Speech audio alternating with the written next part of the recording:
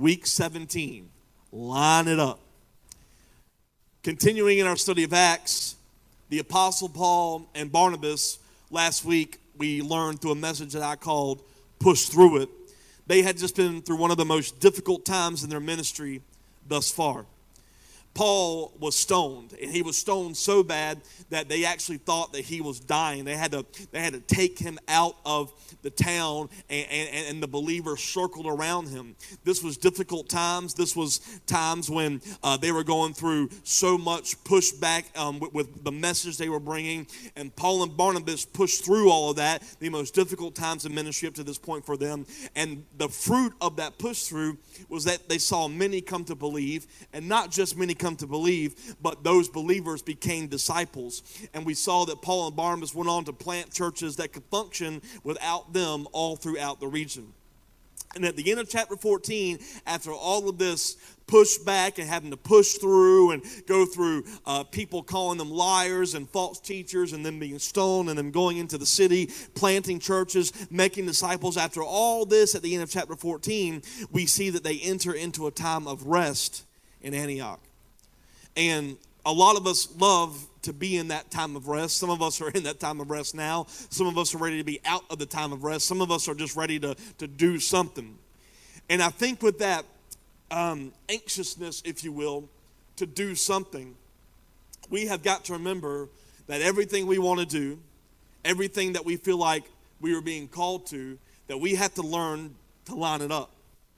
We have to learn what lining it up means, and making sure that we're not moving off of emotions, we're not moving off of our own wants and our own desires, but we are moving solely based off of one thing: where does God want me? Where is God taking me? And it is what I'm hearing in my thoughts and in my heart lining up with what He wants from me. And I want to start out in Acts chapter 15, obviously in verse 1, but we're going to read verses 1 and 2.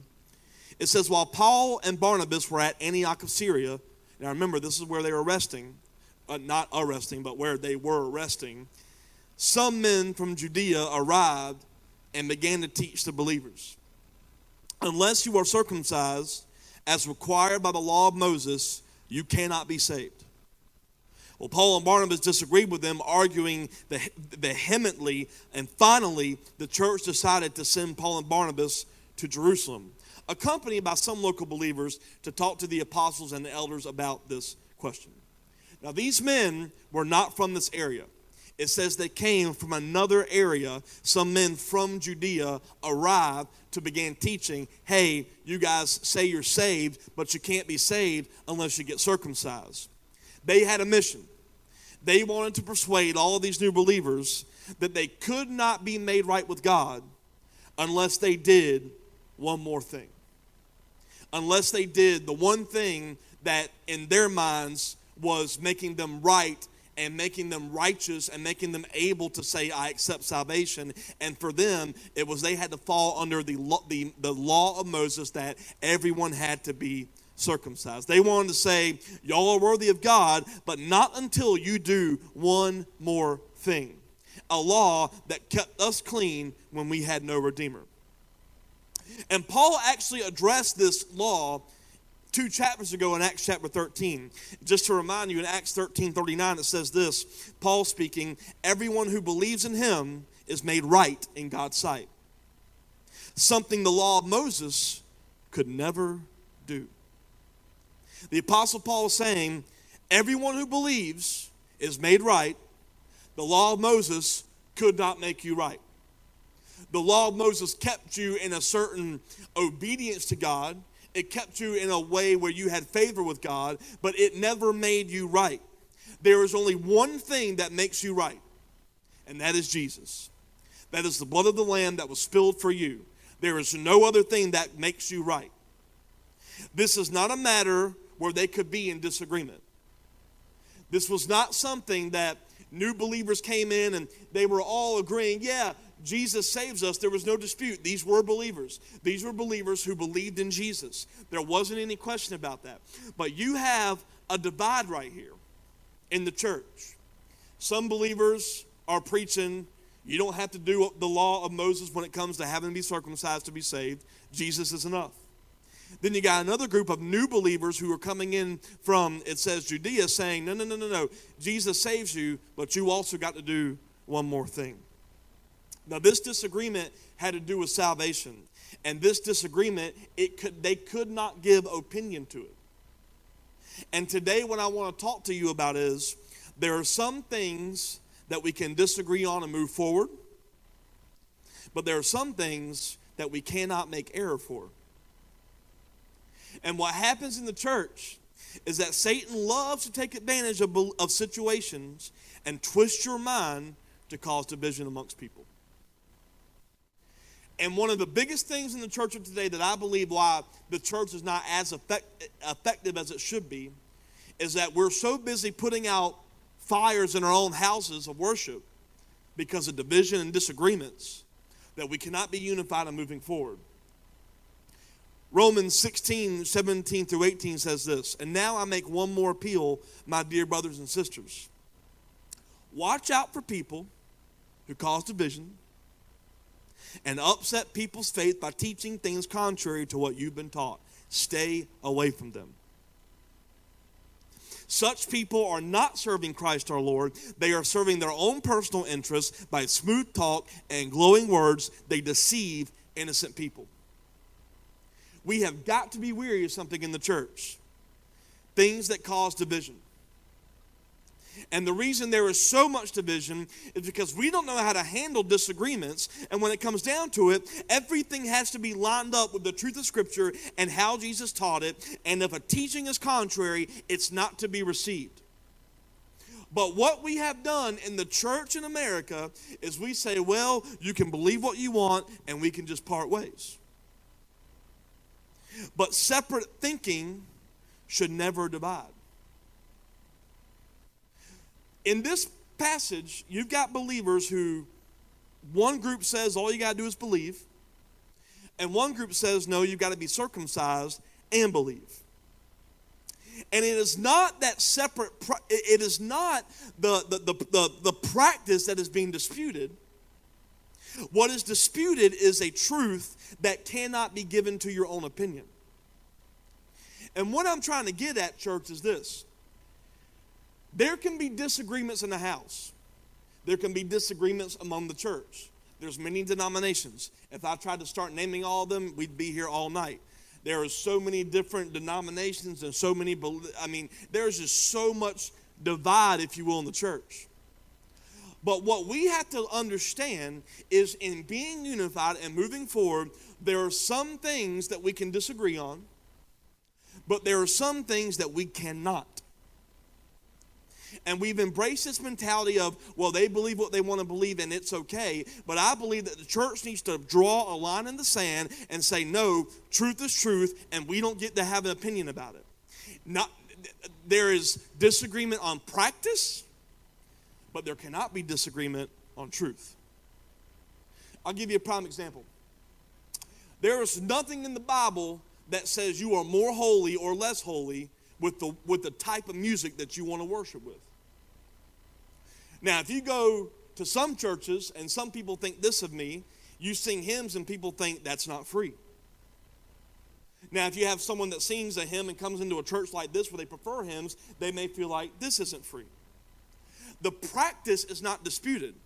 Both are acceptable worship in the eyes of the Lord, because God doesn't care what the style is. God cares where is your heart and posture to Him, and are you singing to Him? Are you in love with Him? Are you praising Him? Are you worshiping Him? The practice, it's okay to go separate on that. But then when you got a dispute like this of Jesus is enough, or some people say, well, Jesus is enough, but then you have to do this and this and this, it has to be addressed. And I believe that as we move forward, is this okay? I believe that as we move forward as a church and as we grow, we have got to understand how, if we're truly seeking all of these people to come in the house of Relentless and disciple them and nurture them and teach them to walk in the ways of God, we have got to figure out how can we become unified when there will be disagreements, and when is it time to draw a line in the sand saying, no, we can't allow that. Because what's going on here is one group is saying Jesus is enough. Another group Well, he's enough, but you got to be doing the law to be made right.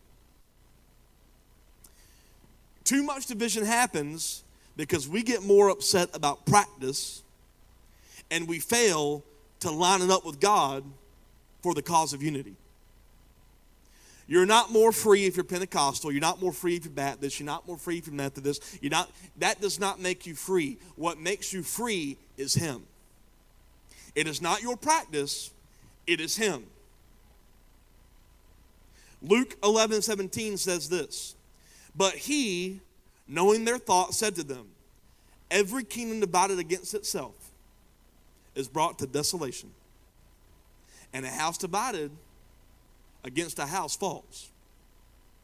And if we're going to be a strong people in the name of God, we have got to look at what divides us, line it up, and be humble enough to bring truth to a thing, even if it means surrendering your pride and saying, you know what, I got that one wrong, even though my entire life has led me to believe that I was right. Let me read verse 2 again, Acts 15:2. Paul and Barnabas disagreed with them, arguing vehemently.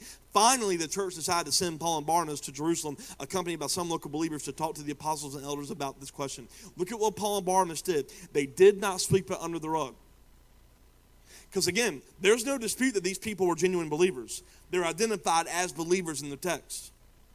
But Paul and Barnabas didn't say, well, you believe what you want to believe, and you do what you want to do, and as long as we agree on Jesus, we okay.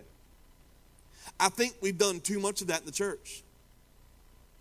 We've done too much, it's okay to believe how you want, when there is the way, the truth, the life, not an array of truth, not an array of paths, it's one. And there's too many times that people will not come into the doors of a church because they feel like I've got to get everything right before Jesus can accept me. That's exactly what these believers are thinking. Before you're made right with Jesus, you've got to be circumcised. But that's what we do.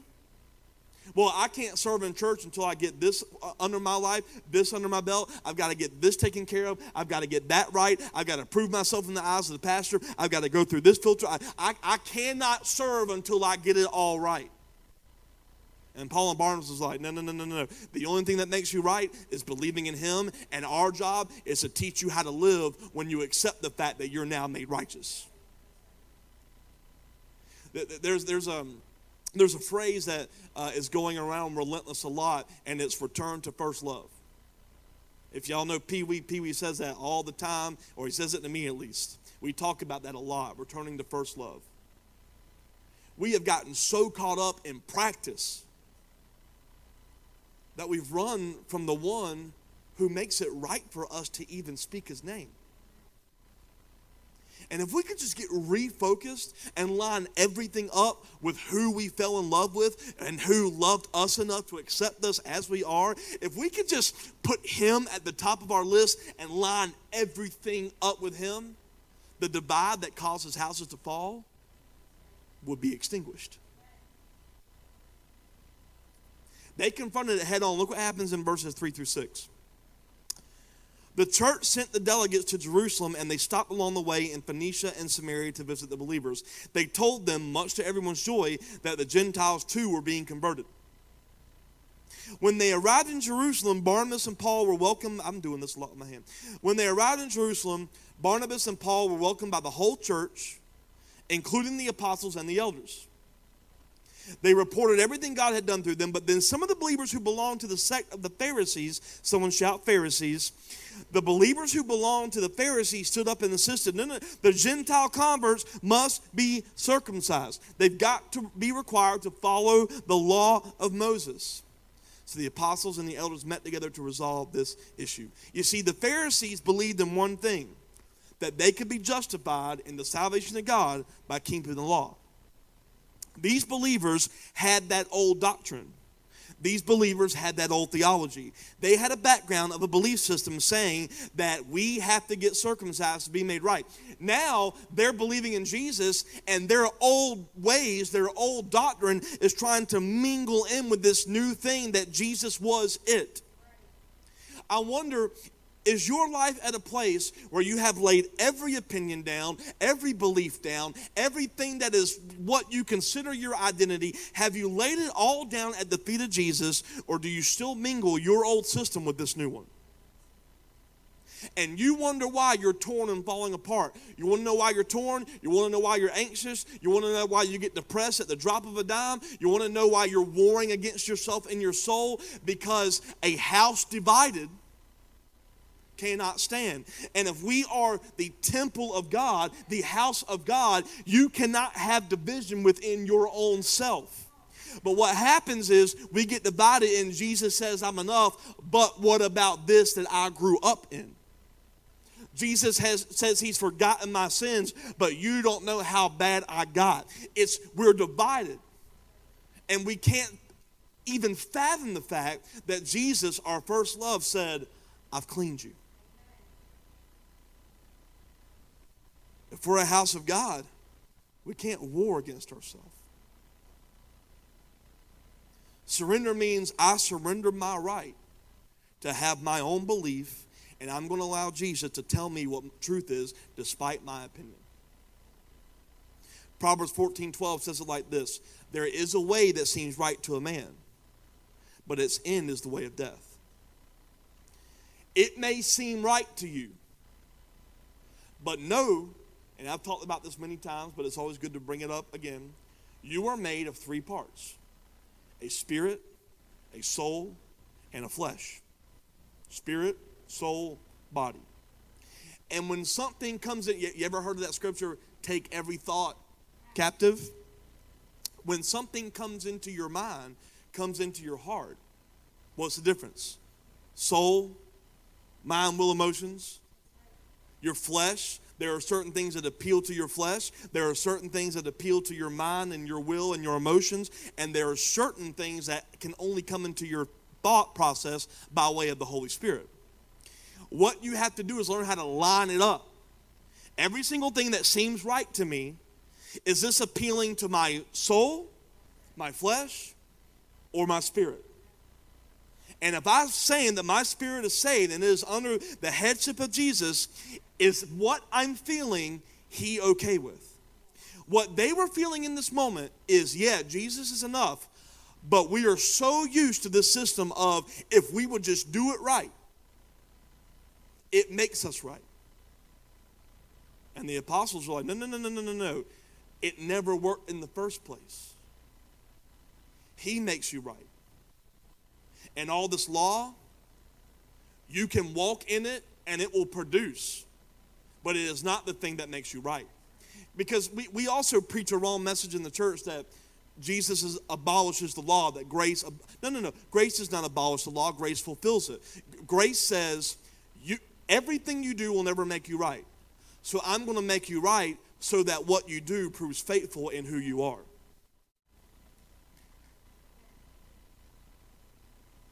The question's been raised. And then, with this whole lining it up, one of our old friends earlier in Acts stands up and starts talking. His name's Peter. Look in verse 7 through 11. At the meeting, after a long discussion, Peter stood and addressed them as followers. Addressed them as follows. Brothers, you all know that God chose me from among you some time ago to preach to the Gentiles so they could hear the good news and believe. God knows people's hearts. He confirmed that he accepts Gentiles by giving them the Holy Spirit, just as he did to us. He made no distinction between us and them, for he cleansed their hearts through faith. So why are you now challenging God by burdening those Gentile believers with a yoke that neither we nor our ancestors were ever able to bear? We believe that we're all saved the same way by the unreserved grace of the Lord Jesus. The question has been raised: are Christians made right with God by faith alone? Or is it a combination of faith and obedience? That's basically the question that's rising up in this debate. Is faith alone good, or do I have to do something for my faith to work? And Peter stands up and says, I learned that already. Y'all remember that dream I had when the sheep came down and I said I ain't going to eat unclean animals? God said, don't call something unclean that I've made clean. These believers who had an old idea of let's follow the law to a T said, no. You've got to follow the law to get saved. And Peter says, well, who are you to say they ain't saved? If God made them clean, who are you to call them unclean because of a law that never worked for you? Because I was actually having a conversation with someone, I believe it was last week. They live in New York, and they said that one of the cultures there is that a lot of churches try to do good things. And they grow because people want to be a part of something good. But a culture shift, if you will, that's happening, not just in New York, but it's all over the world, it's in Savannah, it's everywhere, is that doing good is no longer just a Christian thing. In fact, I know a lot of people who denounce God that do more good than most Christians. So it's no longer just let's do good things to prove that you're a believer. Peter says, listen, you can do all that good stuff, but it's not going to make you right. Peter says, you're trying to hold them to a salvation standard that Jesus had to come fix. Because if that standard worked, then why are believing in a prophecy that a Messiah is coming to redeem us if the law redeemed you? You think about that for a minute. The Jewish people believe that they're waiting on a Messiah to redeem them, yet they're so caught up in their religion that they're saying, well, we're already redeemed and we're praying for a redeemer. You've got to do what we're doing to make you right. And Peter's like, no, it didn't work. That's why there is a redeemer. That's why there was a prophesied coming of a Messiah. And Peter's like, he came, made us clean. All you got to do is believe. He says, y'all say circumcision is needed, but it didn't work for us. It's not a bad thing, but it's not the qualifier. Which brings us to a very somewhat debated topic in the church. The idea that how does faith and works coincide? Because you all know the scripture, faith without works is dead. But Peter just said, well, you ain't got to do the law to be saved. So what is the deal? This is all right. James 2, 17 through 18. So you see, faith by itself is not enough. Well, that's kind of confusing because Peter just kind of preached a message saying it is. Faith by itself isn't enough. Unless it produces good deeds, your faith is dead and useless. It is not saying good deeds produce faith. It's saying your faith produces good deeds. If your faith is not producing something good, it's dead and it's useless. Now, someone may argue, some people have faith, others have good deeds. But I say, how can you show me your faith if you don't have good deeds? I will show you my faith by my good deeds. You say you have faith, for you believe that there is one God. Good for you. Even the demons believe this, and they tremble in terror. Let me just drop a bomb on you. Demons believe in Jesus too. Y'all don't want to hear that, but they do. Because when they hear his name, they believe enough to tremble and shake according to the scripture. So it's not just I believe. Believing in him makes you right, for sure. But the demons don't look at him as someone they want to worship. They just know he exists and they denounce him. So we, in accepting him, he makes us right. But what differentiates us in the knowing? Yeah, we're justified, but isn't there supposed to be something? Your works don't save you, but it says in this passage, they are an essential fruit from a true faith.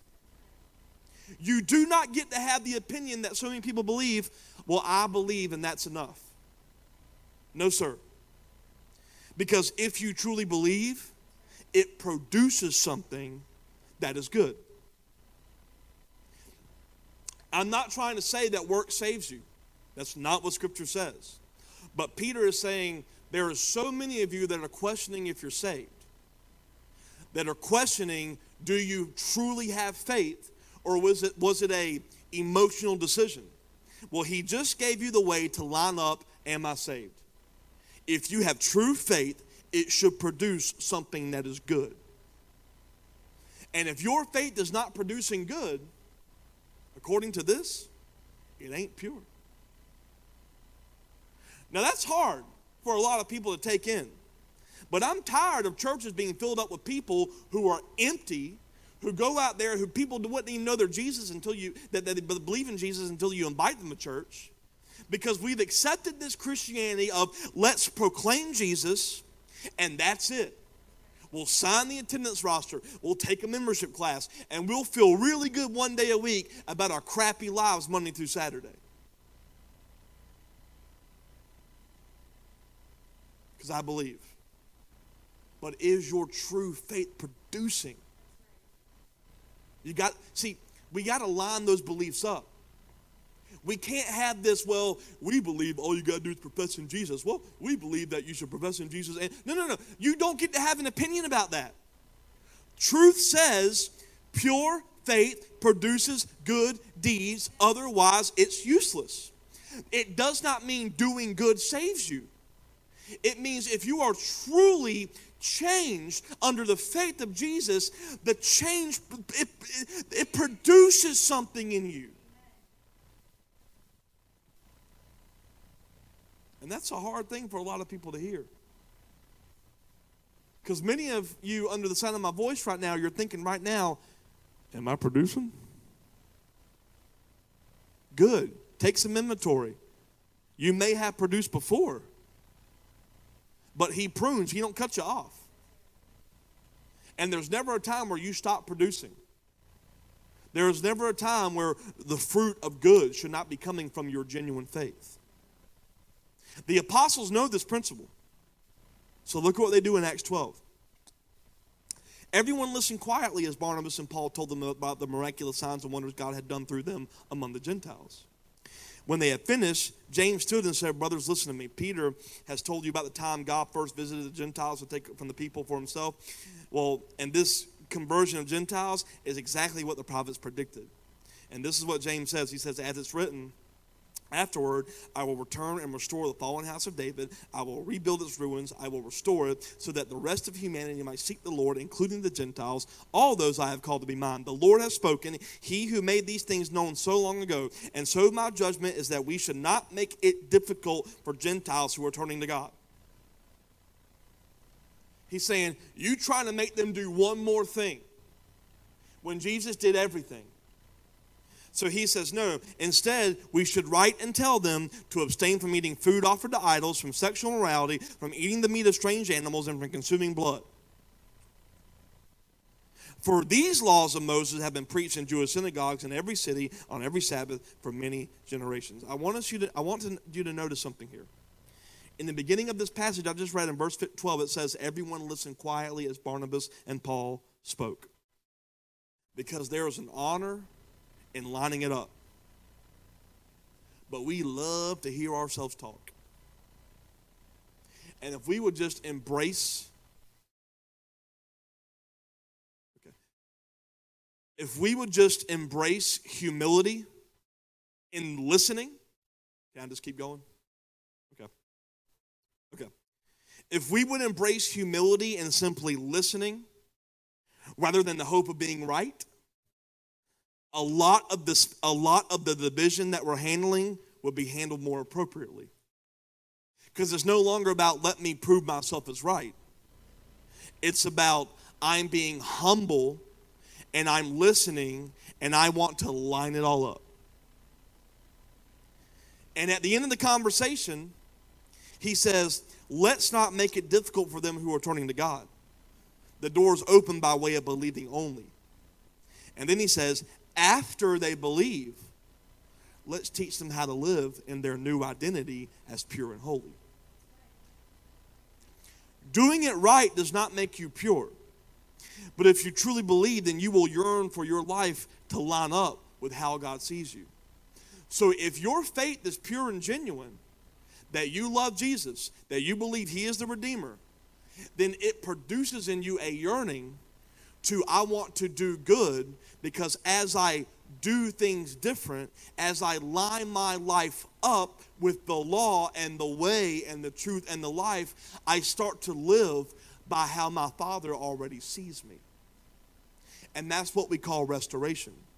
You are restored to a life living that you were originally intended to live.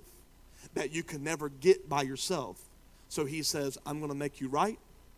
Now I want you to just be focused on one thing. Don't do this stuff to get right. Do this stuff to live because I've made you right. David, a believing man, loved God, as we all know. I did a whole series on it. But there was a time when he sinned and he wrote a song, and one line of the song in Psalm 51:10 says this: create in me a clean heart, O God. Renew a loyal spirit within me. He doesn't say save me again. He doesn't need to get rebaptized. He don't need to rededicate his life to Christ. He says, he says, make me clean. I want to live again how you see me. So now that I have fallen, not God redeemed me, but I am redeemed. So create in me a clean heart so that I can start producing good again, rather than continuing in this line and pattern of sin. I think there's too many of us that are questioning, oh, I got to rededicate or I got to get resaved. And God's like, no, I just need you to ask me to create a clean heart. Well, Acts 15, starting in verse 22, picking up again, it says, then the apostles and the elders together with the whole church in Jerusalem chose delegates. And they sent them to Antioch of Syria with Paul and Barnabas to report on the decision. What's the decision? The decision is simply this. I need to wait. Okay. Beautiful. The decision is simply this. They don't have to get circumcised to be saved. But they do need to learn how to live a disciplined life. It's called making disciples. So they chose a couple men to go with Paul and Barnabas to be witnesses to it. The men chosen were two of the church leaders, Judas, also called Barsabbas, and Silas. Judas and Silas. I would have hated to be a dude back then with the name of Judas. You walk into a place, hey, my name is Judas. What? Verse 23. This is the letter they took with them. This letter is from the apostles and the elders, your brothers in Jerusalem. It is written to the Gentile believers in Antioch, Syria, and Cilicia. Greetings. We understand that some men from here have troubled you and upset you with their teaching, but we did not send them. Look at how bold they are. So we decided, having come to complete agreement, to send you official representatives along with our beloved Barnabas and Paul, who have risked their lives in the name of our Lord Jesus. We are sending Judas and Silas to confirm that we have decided concerning your question. It seemed good to the Holy Spirit and to us to lay no greater burden on you than these few requirements. You ain't got to get circumcised. You just got to do a few things. Abstain from eating food offered to idols, from consuming blood, the meat of strangled animals, sexual morality. If you do this, you will do well. Farewell. The messengers were at once to Antioch when they called a general meeting of the believers and delivered the letter. There was great joy throughout the church that day, and as they read this encouraging message, and then Judas and Silas, both being prophets, spoke at length to the believers, encouraging them, strengthening their faith. They stayed for a while, and then the believers sent them back to the church in Jerusalem with a blessing of peace. However, it seemed good to Silas to remain there. Paul and Barnabas stayed in Antioch. They and many others taught and preached the word of the Lord. They said, we do not speak of our own opinion. We took every thought, every belief, every practice, and we lined it up with God. What's your way? What do you want? They addressed the issue. They talked about it. They put it before the counsel of God, and they lined up their ways under his. And again, the idea of circumcision was never rebuked. They just simply said, it's good, but it is not the qualifier for your redemption. Line it up. He makes you right. So come into the house so that you can be taught how to live that identity out. You are made righteousness. So now my life is about how can I live right. So we come into a house of God, not to be made right, because church don't save you either. In fact, most churches do the opposite. Just kidding. If you're a pastor out there, just you're just pray about it. But church don't make you right. Jesus makes you right, and the church's job is to teach you how to live in the righteousness. The next verse, Acts 15:36. After some time, Paul said to Barnabas, let's go back and visit each city where we previously preached the word of the Lord to see how the new believers are doing. I love this. They weren't letting the opinion of salvation move them. They drew a line. They confronted it. They weren't going to let it divide the house of God. And you can have different practices all you want, but we are not going to let this be your opinion of salvation, because there are certain truths that are not to be given to opinion. I will be so bold to say this.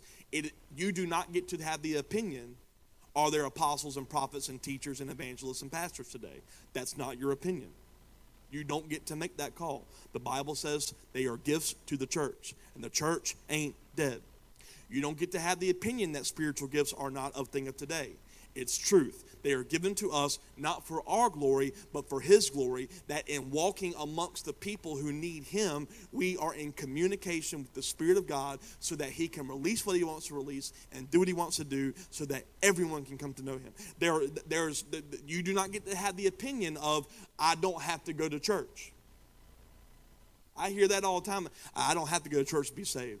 No. You don't have to go to church to be saved. But if you think that you can be saved and then live out and do good deeds without someone discipling you, you are very, very, very deceived. Everyone needs a spiritual father, spiritual mother, spiritual counsel. Everyone needs to be together in order to be taught and discipled to walk into rights, not to walk in the right standing that He purchased for you.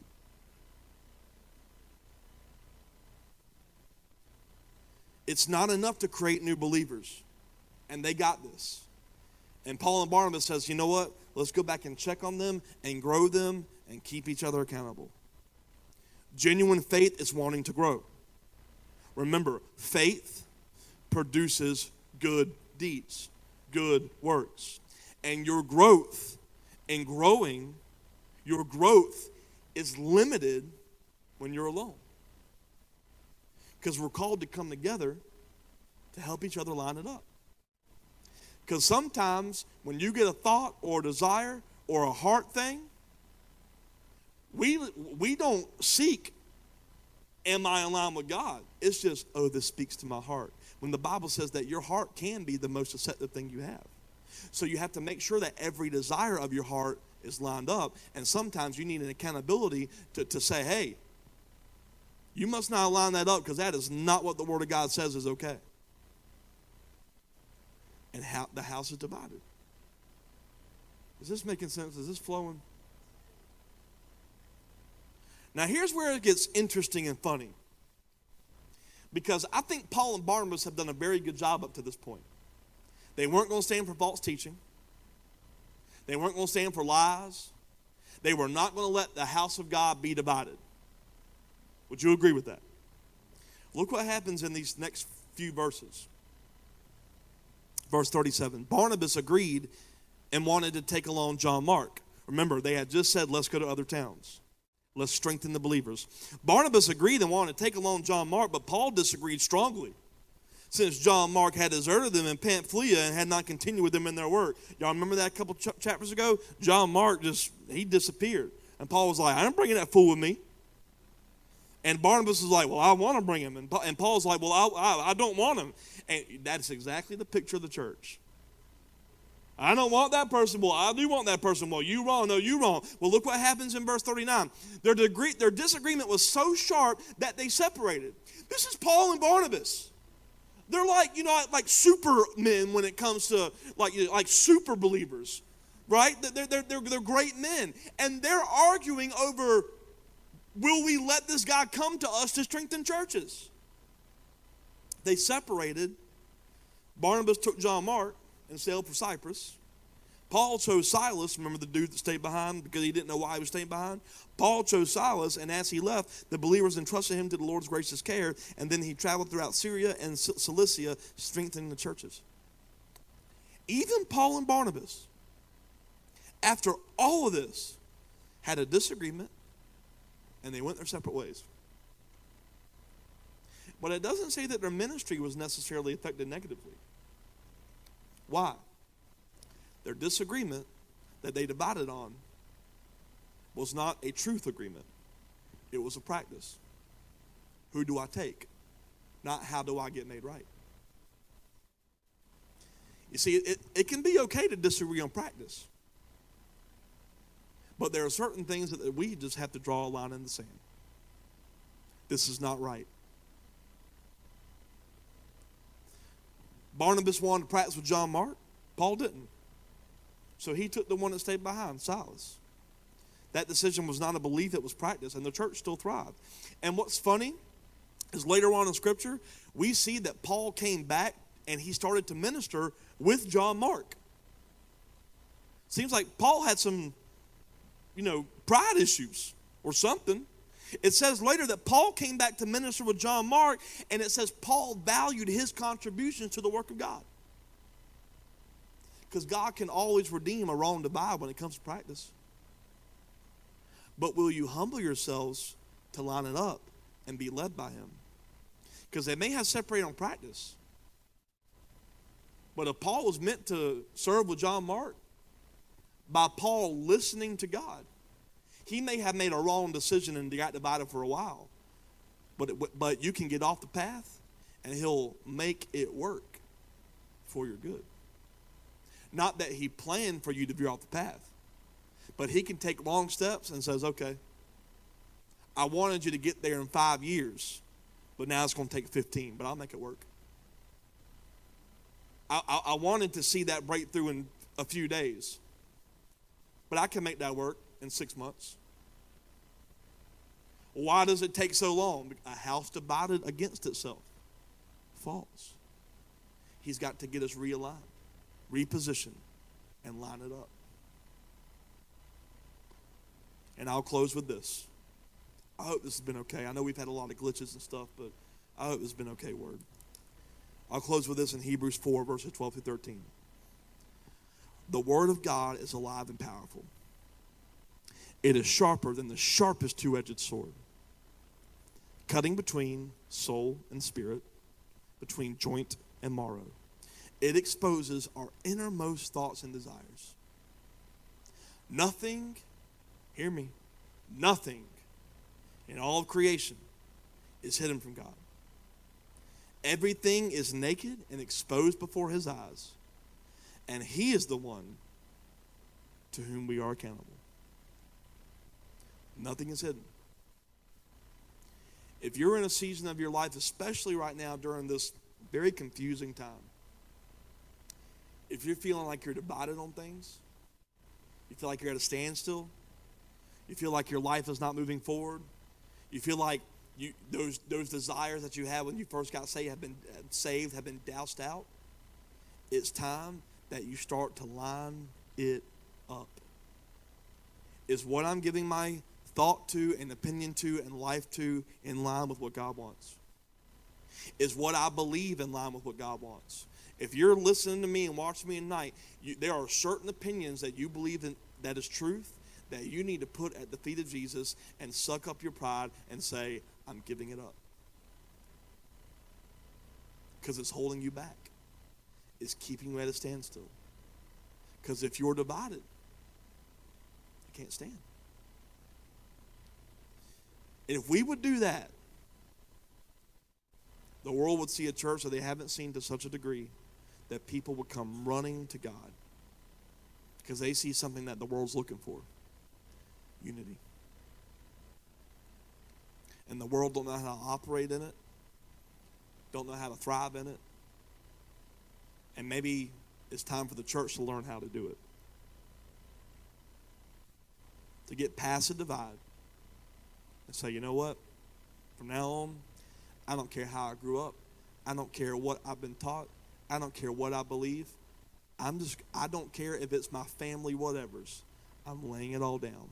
If it doesn't line up with you, God, I don't want it. Let's line it up and become a house that is truly unified so that people would see a faith that produces much more than they could ever dream of. Amen.